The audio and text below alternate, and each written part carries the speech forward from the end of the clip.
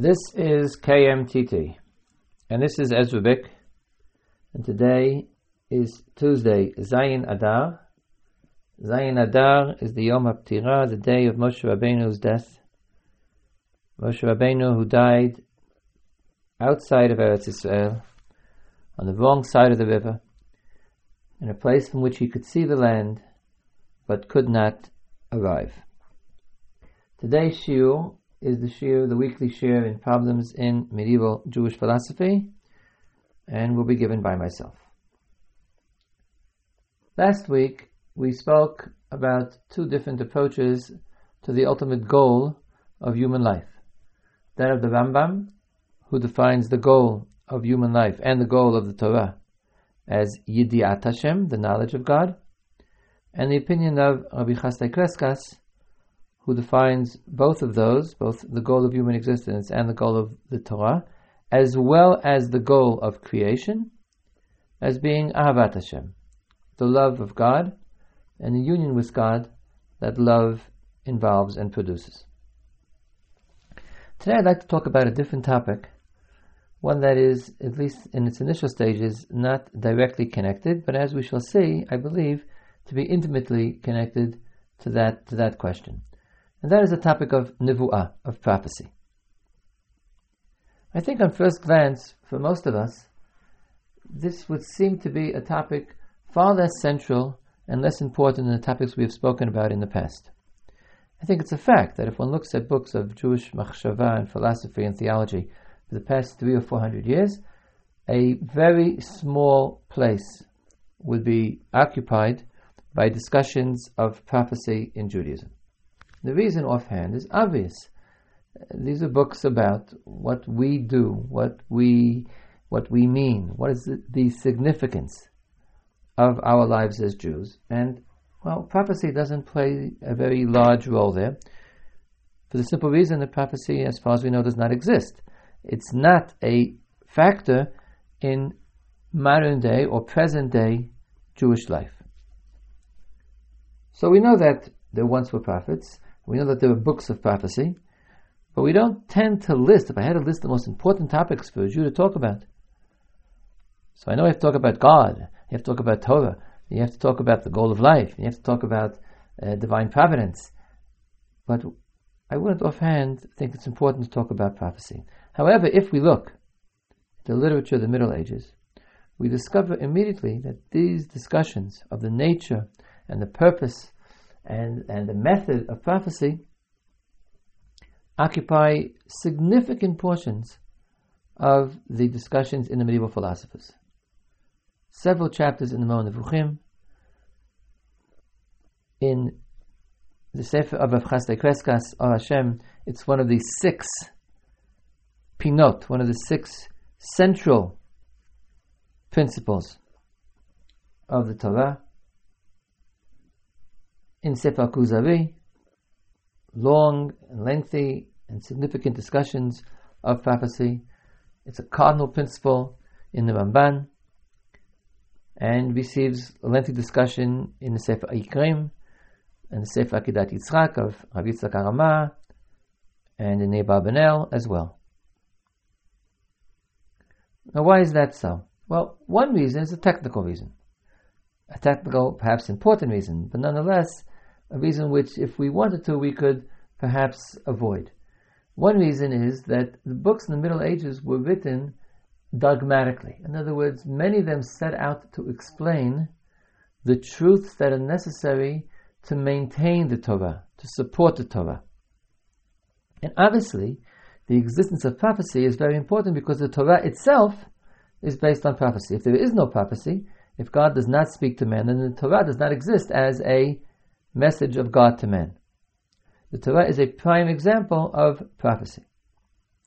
That's, for instance, the at least ostensible reason of why there is a discussion of prophecy in the second section of the Sefer Or Hashem of Rav Chasdai Kreskas, the section which deals with the pinot, the corners of the house. There are 6 corners of the house that's called Judaism, and Rav Chasdai says these are the principles which, if they are false, the house falls down.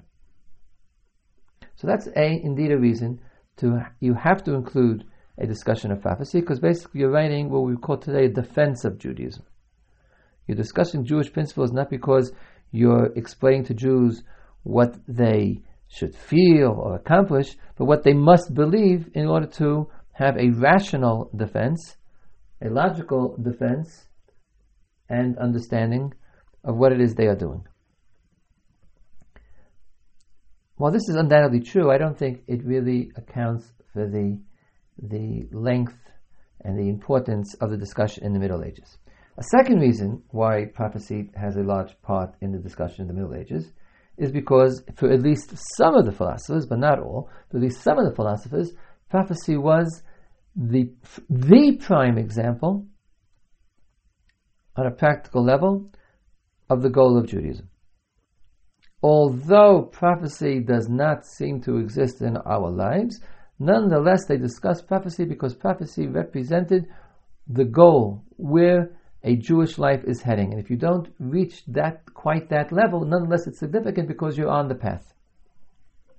And this, I think, is a basic question in the philosophers in the Middle Ages.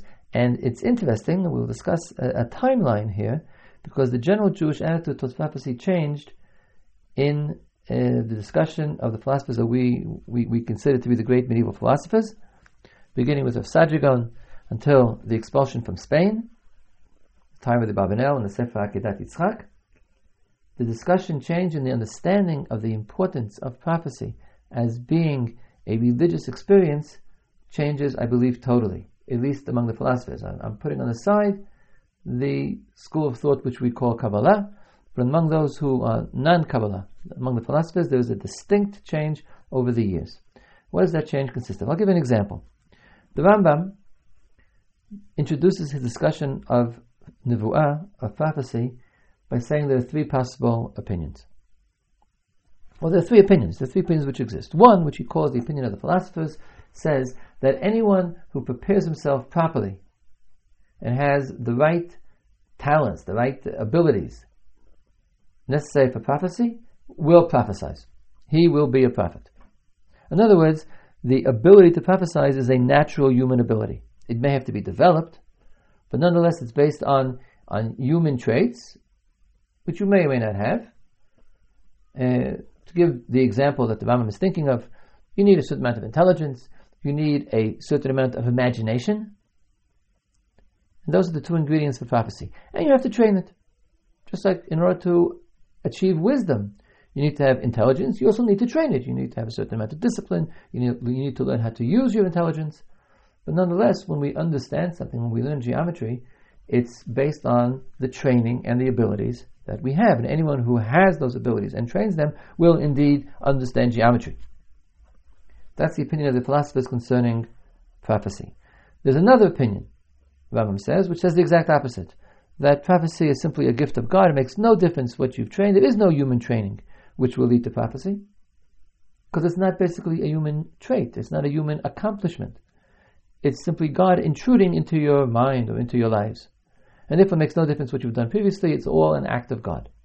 And then there's the third opinion, which Rambam says is the opinion of the Torah, which the Rambam says explicitly is the first opinion. It's exactly the first opinion. It's the opinion of the philosophers with one proviso.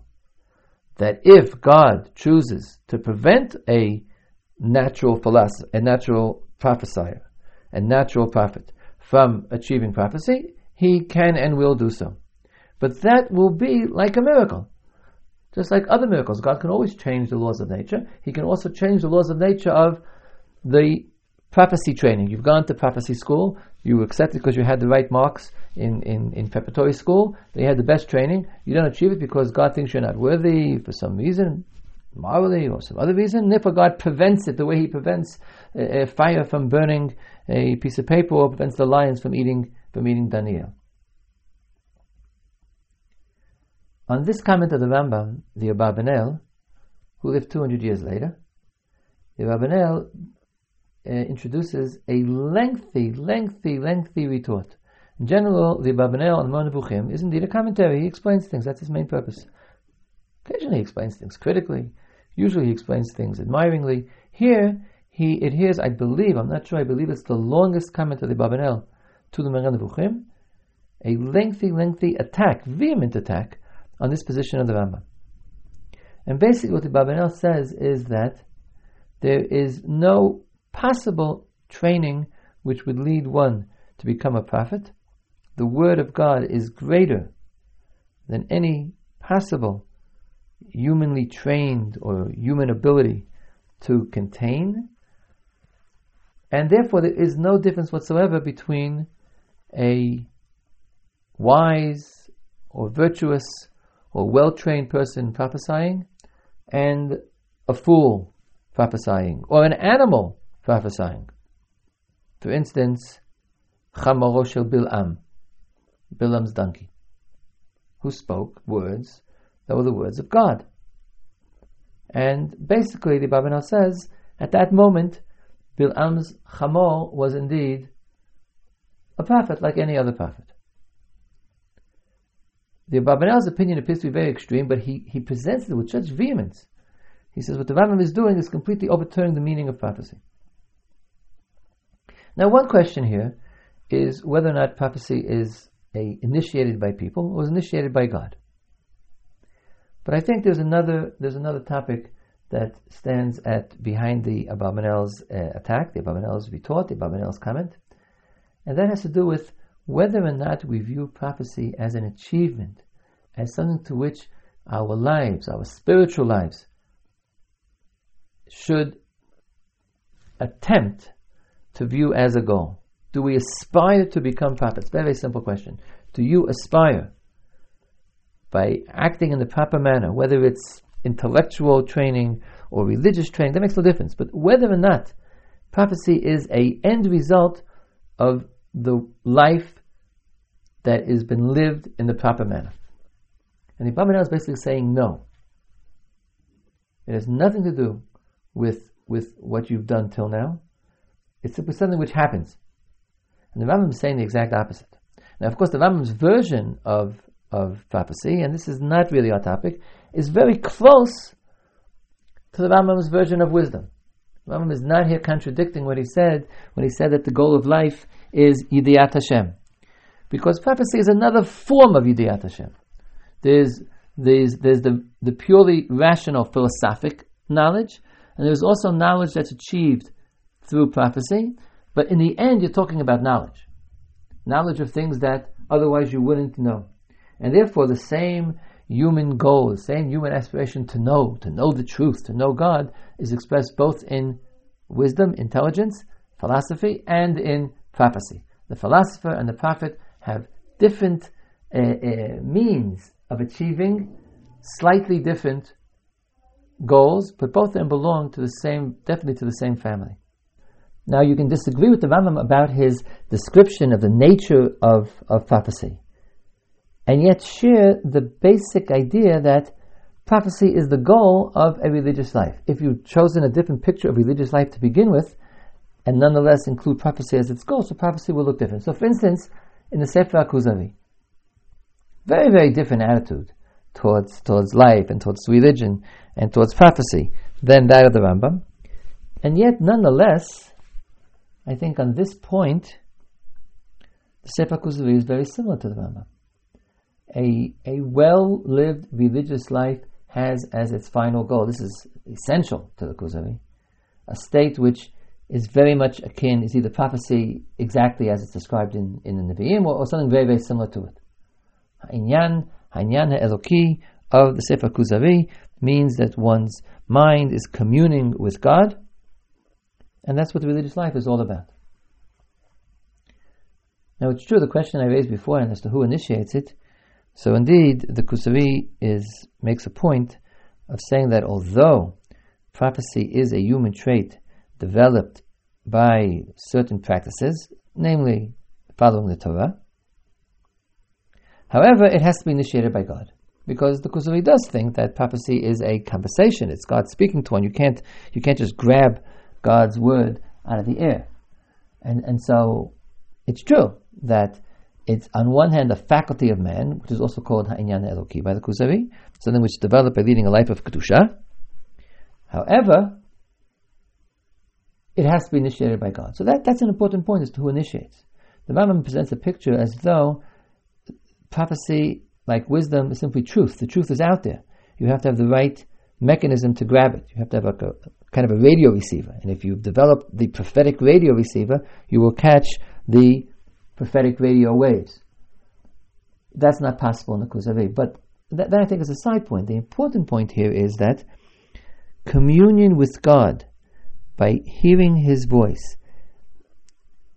hearing the truth that comes from the meeting of man and God, as more or less described by Yeshayahu and Yirmiyahu and Eliyahu and Yecheskel and Moshe Rabbeinu, that is the basic goal of the religious life.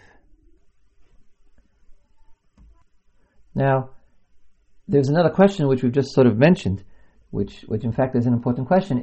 Is prophecy primarily intellectual content, as it is for the Rambam? Or is it somehow super-rational content?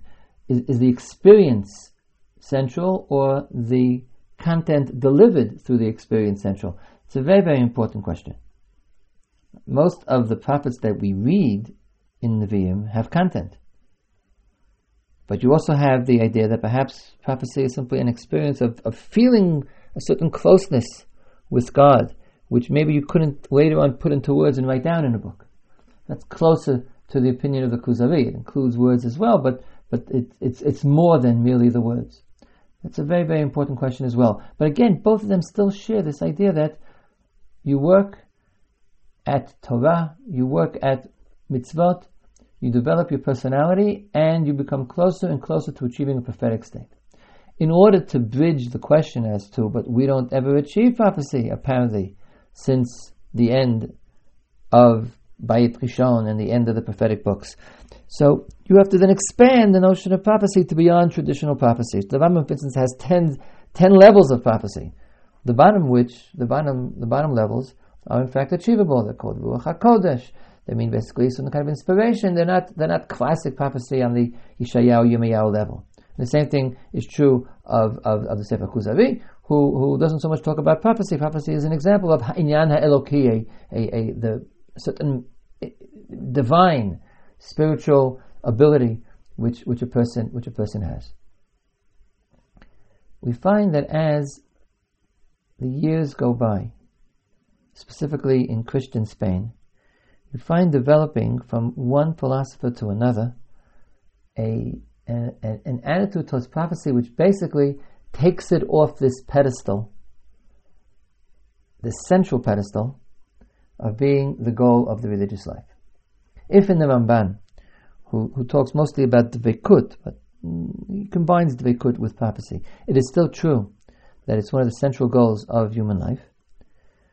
In the 15th and 14th century, you find a steady erosion of that idea. The Abarbanel, who I quoted in the beginning, is the end of this process. The Abarbanel is basically the last of the great Spanish Jewish philosophers. And what the Abarbanel is saying is that it could be a marvelous and incredible thing to have prophecy, but it indicates nothing about you. And it's inconceivable that the Abarbanel is saying that the goal of spiritual life has something to do with what you do. It's not an accomplishment of Torah and mitzvot and spirituality and piety. He's saying if God wants something to be known, He will make it known. And He can choose you or a frog or Bilam's chamor or Bilam.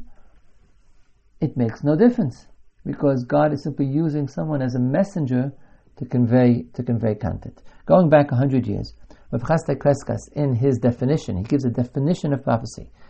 He didn't have to, as I pointed out. Technically, he's talking about prophecy only to indicate that it serves as the basis for the Torah. But Rav Chasdai gives a definition of prophecy, a long and complicated definition, which I will not quote, but what he says is that what is prophecy? It's content of knowledge, mada'i in the medieval sense, not scientific, but being miyeda. It's knowledge imparted to a man who did not have that knowledge in order to help him achieve a better way, to correct his ways, or that he should correct other people's ways. In other words, what Rav Chasdai is saying that one, it's content and not an experience.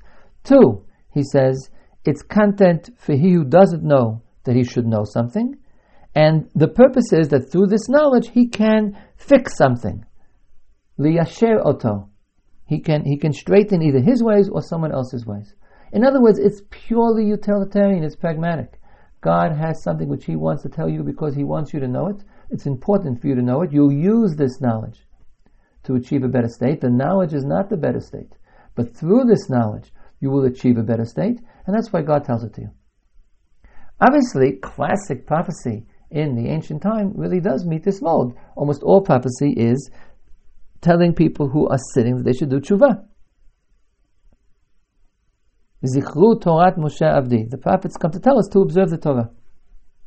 And they tell us we should better our ways, and if they tell us we're doing bad things, and they warn us that if you do this, something bad will happen, etc., etc., etc. But what Rav Chasdai is doing here is he's saying it's not that I wish to achieve prophecy. I wish to achieve something else, which is, in this expression, he calls Haisharat Darko, to make your way straight. You wish to achieve the goal of human life. We know what that is already because we've read Rav Chasdai. It's Avat Hashem. Prophecy may help you achieve that goal. And if it will, then God will give you or someone near you prophecy to help you along the way. Rav Chasdai then goes on and explains that prophecy is basically the same thing as chokhmah of others. God, in order to help me, might send a wise person to give me advice. Or he might send a prophet to give me advice. From my point of view, it's the same thing.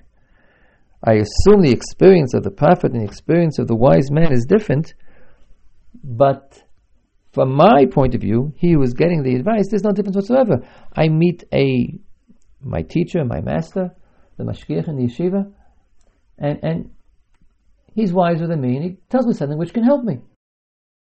Or I might have met a prophet who was sent by God specifically to tell me something which might help me or which might help him. What he's basically doing is he's ignoring, Rav Chasdai is denigrating the experience of prophecy and looking only at the utilitarian motivation for prophecy. This is taken one step further in a book written some 40 years later, the Sefer HaIkrim of Rav Yosef Albo, who doesn't, I tricked you before, he doesn't actually have a section on prophecy.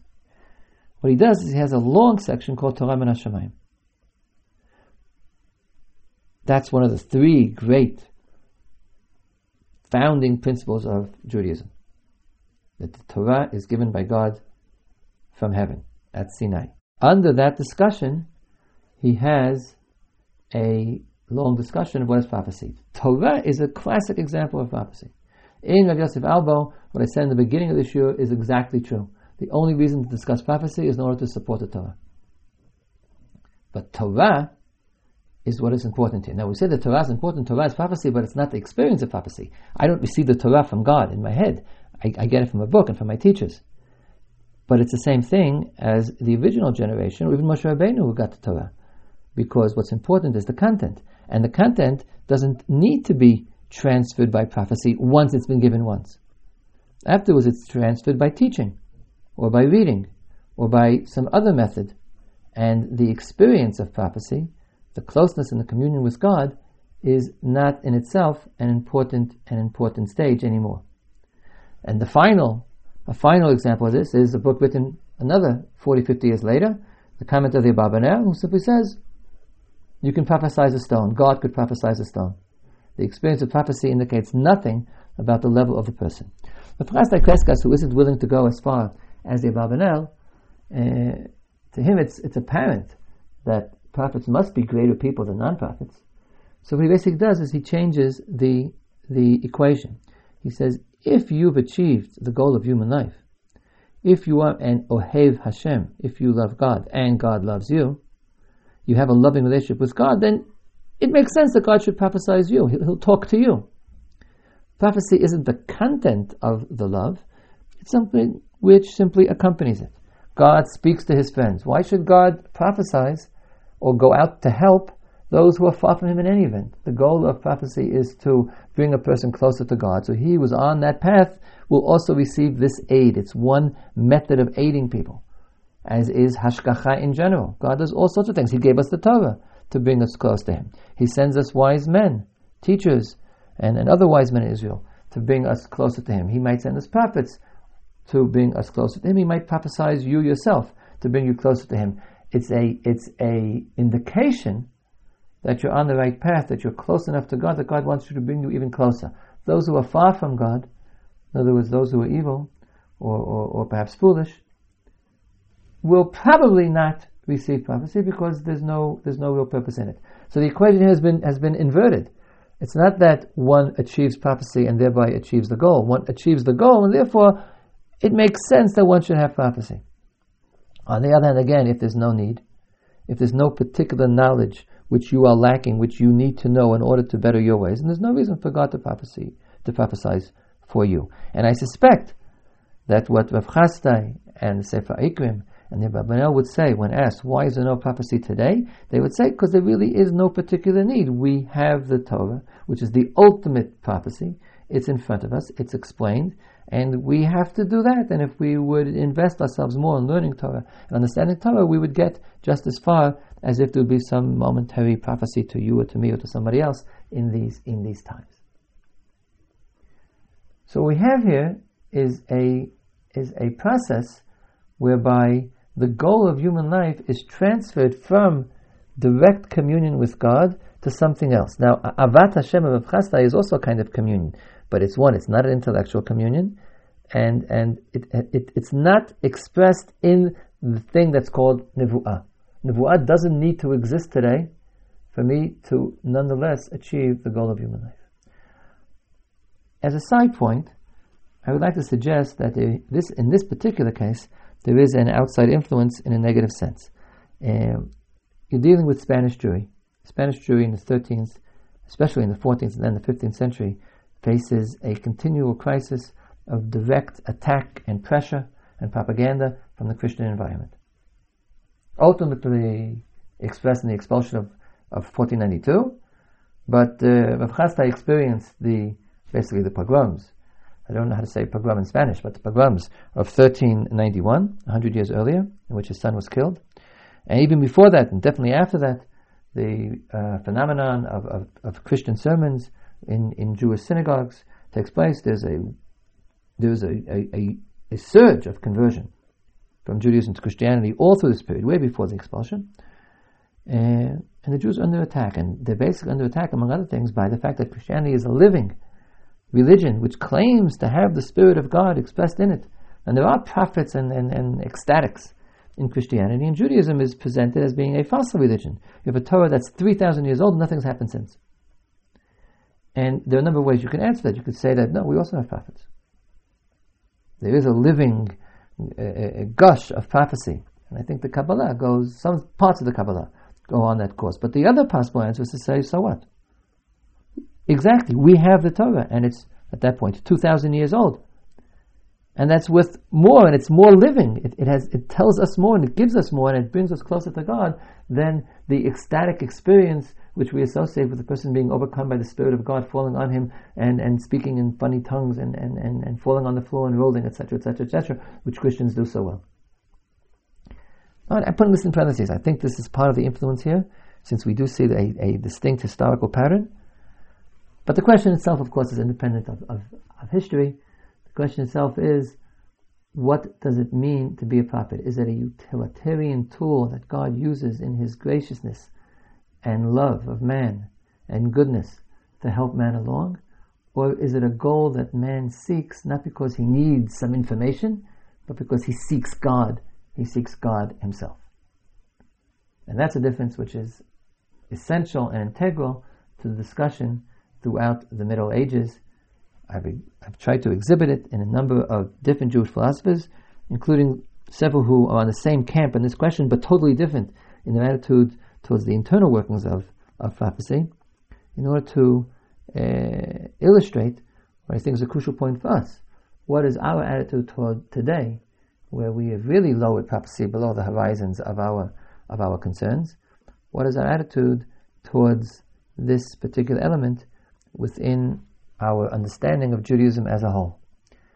In, I would say, the last few years, the influence of Rav Kook and one or two other thinkers, prophecy has in fact made a comeback. Prophecy in the Rambam or the Kuzari sense, the very fact that the Kuzari has been rediscovered in the 20th century, has contributed to this. And especially in Torah Rav Kook, there's been a new emphasis on Nevu'ah, something similar to Nevu'ah, as being something to which we aspire. Part of the return to Eretz Yisrael, the land where Nevu'ah can take place, has brought Nevu'ah back as being, in certain kinds of thought, a central motif and a desired goal of Jewish life. You have been listening to the shiur on problems in medieval Jewish philosophy, and now for today's Halacha Yomit. The Gemara in Berachot says, Gemara in Daf Bava Amud Bet, Kol hakovea makom letfilato, Elokei Avraham be'ezro. He who establishes a place, he makes one single place for his tefillah, so the God of Avraham will help him. Ukshemet omrim alav ei anav ei chasid mitamidav shel Avraham Avinu. When he dies, he said that he is like a student, a disciple of Avraham Avinu. For Avraham Avinu established a place for his davening. Shneimar vayashkem Avraham baboker el hamakom asher amad sham ve'ein amida ela tefillah. Avraham returned in the morning when he went to see what was happening with stone to the place in which he stood, and stood means daven. He returned to the same place to daven again. He had a fixed place for his davening. Shulchan Aruch paskins this halacha, yikbam makom letfilato. This is a process which takes place a number of times in Masechet Brachot, where the Gemara praises a certain situation, it becomes halacha. Here the Gemara says, if you do it, it's a wonderful thing. God will help you. Shulchan Aruch says, yikba makom letfilato. A person should establish a one place which he davens shelo yishaneu imlo l'tzarach gadol, which you will not change unless there is great need. What's more, the Shulchan Aruch says, not only does that mean you should have a given Beit Knesset, but even in the Beit Knesset, you should have a given place. In other words, two different halachot. One is you should have a set shul, not wander around each time go visiting a different shul. You should have a shul where you daven. And two, in shul you should have a place. The Gemara doesn't say that. The Gemara says yikba makom. How does the Mechaber know that there's the two different halachot, a shul and a place? This is based on the Rosh. The Rosh says that aside from having a given Beit Knesset, one has to have a given place. And he says, because this is in the Yerushalmi. Yerushalmi says, tzarich liyached lo makom b'Beit HaKnesset. You have to establish a place in the Beit HaKnesset. The Talmidei Rabbeinu Yonah Rabbeinu Yonah denies this. In fact, he denies the Yerushalmi exists. Rabbeinu Yonah quotes a different Yerushalmi which says the exact opposite. Kol hakovea makom letfilato b'beito lehitpalel ki'ilu hikifa mechitzot shel bazel. Says the Yerushalmi is talking about not in shul. In shul, the whole shul is a makom tefillah. What difference does it make where one daven, says Rabbeinu Yonah. But if you're davening in your house, because you couldn't go to shul for some reason, so there, a house is not a makom tefillah. And if you're losing out on the quality of having a place for tefillah, so then you should make one corner in your house where every time you daven in the house, you daven in that place. That is a different halacha. That's basically a third halacha. One halacha is you should have a shul. The Rosh says in shul you should have a place. Rabbeinu Yonah says in shul you don't need a place, but in your house, if you daven there, you should have a place. If you daven at home, you have a corner, one corner in your living room, one corner downstairs in the basement. That's the place where you daven. These last two halachot are alternative. The question is, what does the Yerushalmi actually say? There are apparently different girsot in the Yerushalmi. Our girsat in the Yerushalmi is different than both of those girsot. It's hard to say what the Yerushalmi is talking about according to us. The Yerushalmi says, "Hamitpalel b'veito ki'ilu makifo chomash al basel." That's apparently the statement that the Rabbeinu Yonah is quoting. It doesn't say you make a single place. It says he who davens in his house is as though he was surrounded by a wall of iron. It's a strange gissa, but that's the gissa that we have. And so the question is, what is Yerushalmi really saying? Whether one should paskin like Yerushalmi. Interestingly enough, most paskin all three halachot. Although Rabbeinu Yonah clearly was disagreeing with the Rosh, and the Rosh has no knowledge of Rabbeinu Yonah's halacha, but halacha l'maisa, the Mechaber, as I said, paskin the first two. You should have a shul. Two, you should have a place in shul. And the Pasuk can bring Rabbeinu Yonah as well, not as disagreeing, but as adding, if you daven in your house, you should have a place where you daven. The idea being, and this I think is agreed upon all of them, is that tefillah requires a special place. It might sound like a nice idea to daven everywhere, but Chazal believed that tefillah is out of the ordinary. It's also out of the regular course of life. And one should daven b'makom tefillah, which is what a Beit Knesset is in the first place. That's how we talked about it in the past, last week. The Rebbeinu Yonah says, in a shul you don't need a special place. The shul is a special place, but it could be that each individual, and this is the halakha that the Rashi is saying, even in a makom shu tefillah, but you need makom tefillah shel Yankel Shmerel. You need a makom tefillah of Yosef Dov. Every person has to have his makom tefillah. And the same thing would be true if for some reason one davens outside of the shul, but you need a place of tefillah, and therefore you should make your own place of tefillah even outside of shul. Tefillah is a meeting between myself and God, and it doesn't take place in the field. It takes place in a location which has become special and assigned the purpose, the meeting place between man and God. That's all for today. Tomorrow we'll be back with the shir, the weekly mitzvah of Rav Tavori. Rav Tavori didn't give the shir last week, so we're eagerly expecting his shir this week. Until then, Kol Tov, the best. This has been Ezra Bick in Gush Etzion, in Yeshivat Har Etzion, speaking for KMTT. Ki Mitzion Tetzei Torah, Udvar Hashem Yerushalayim.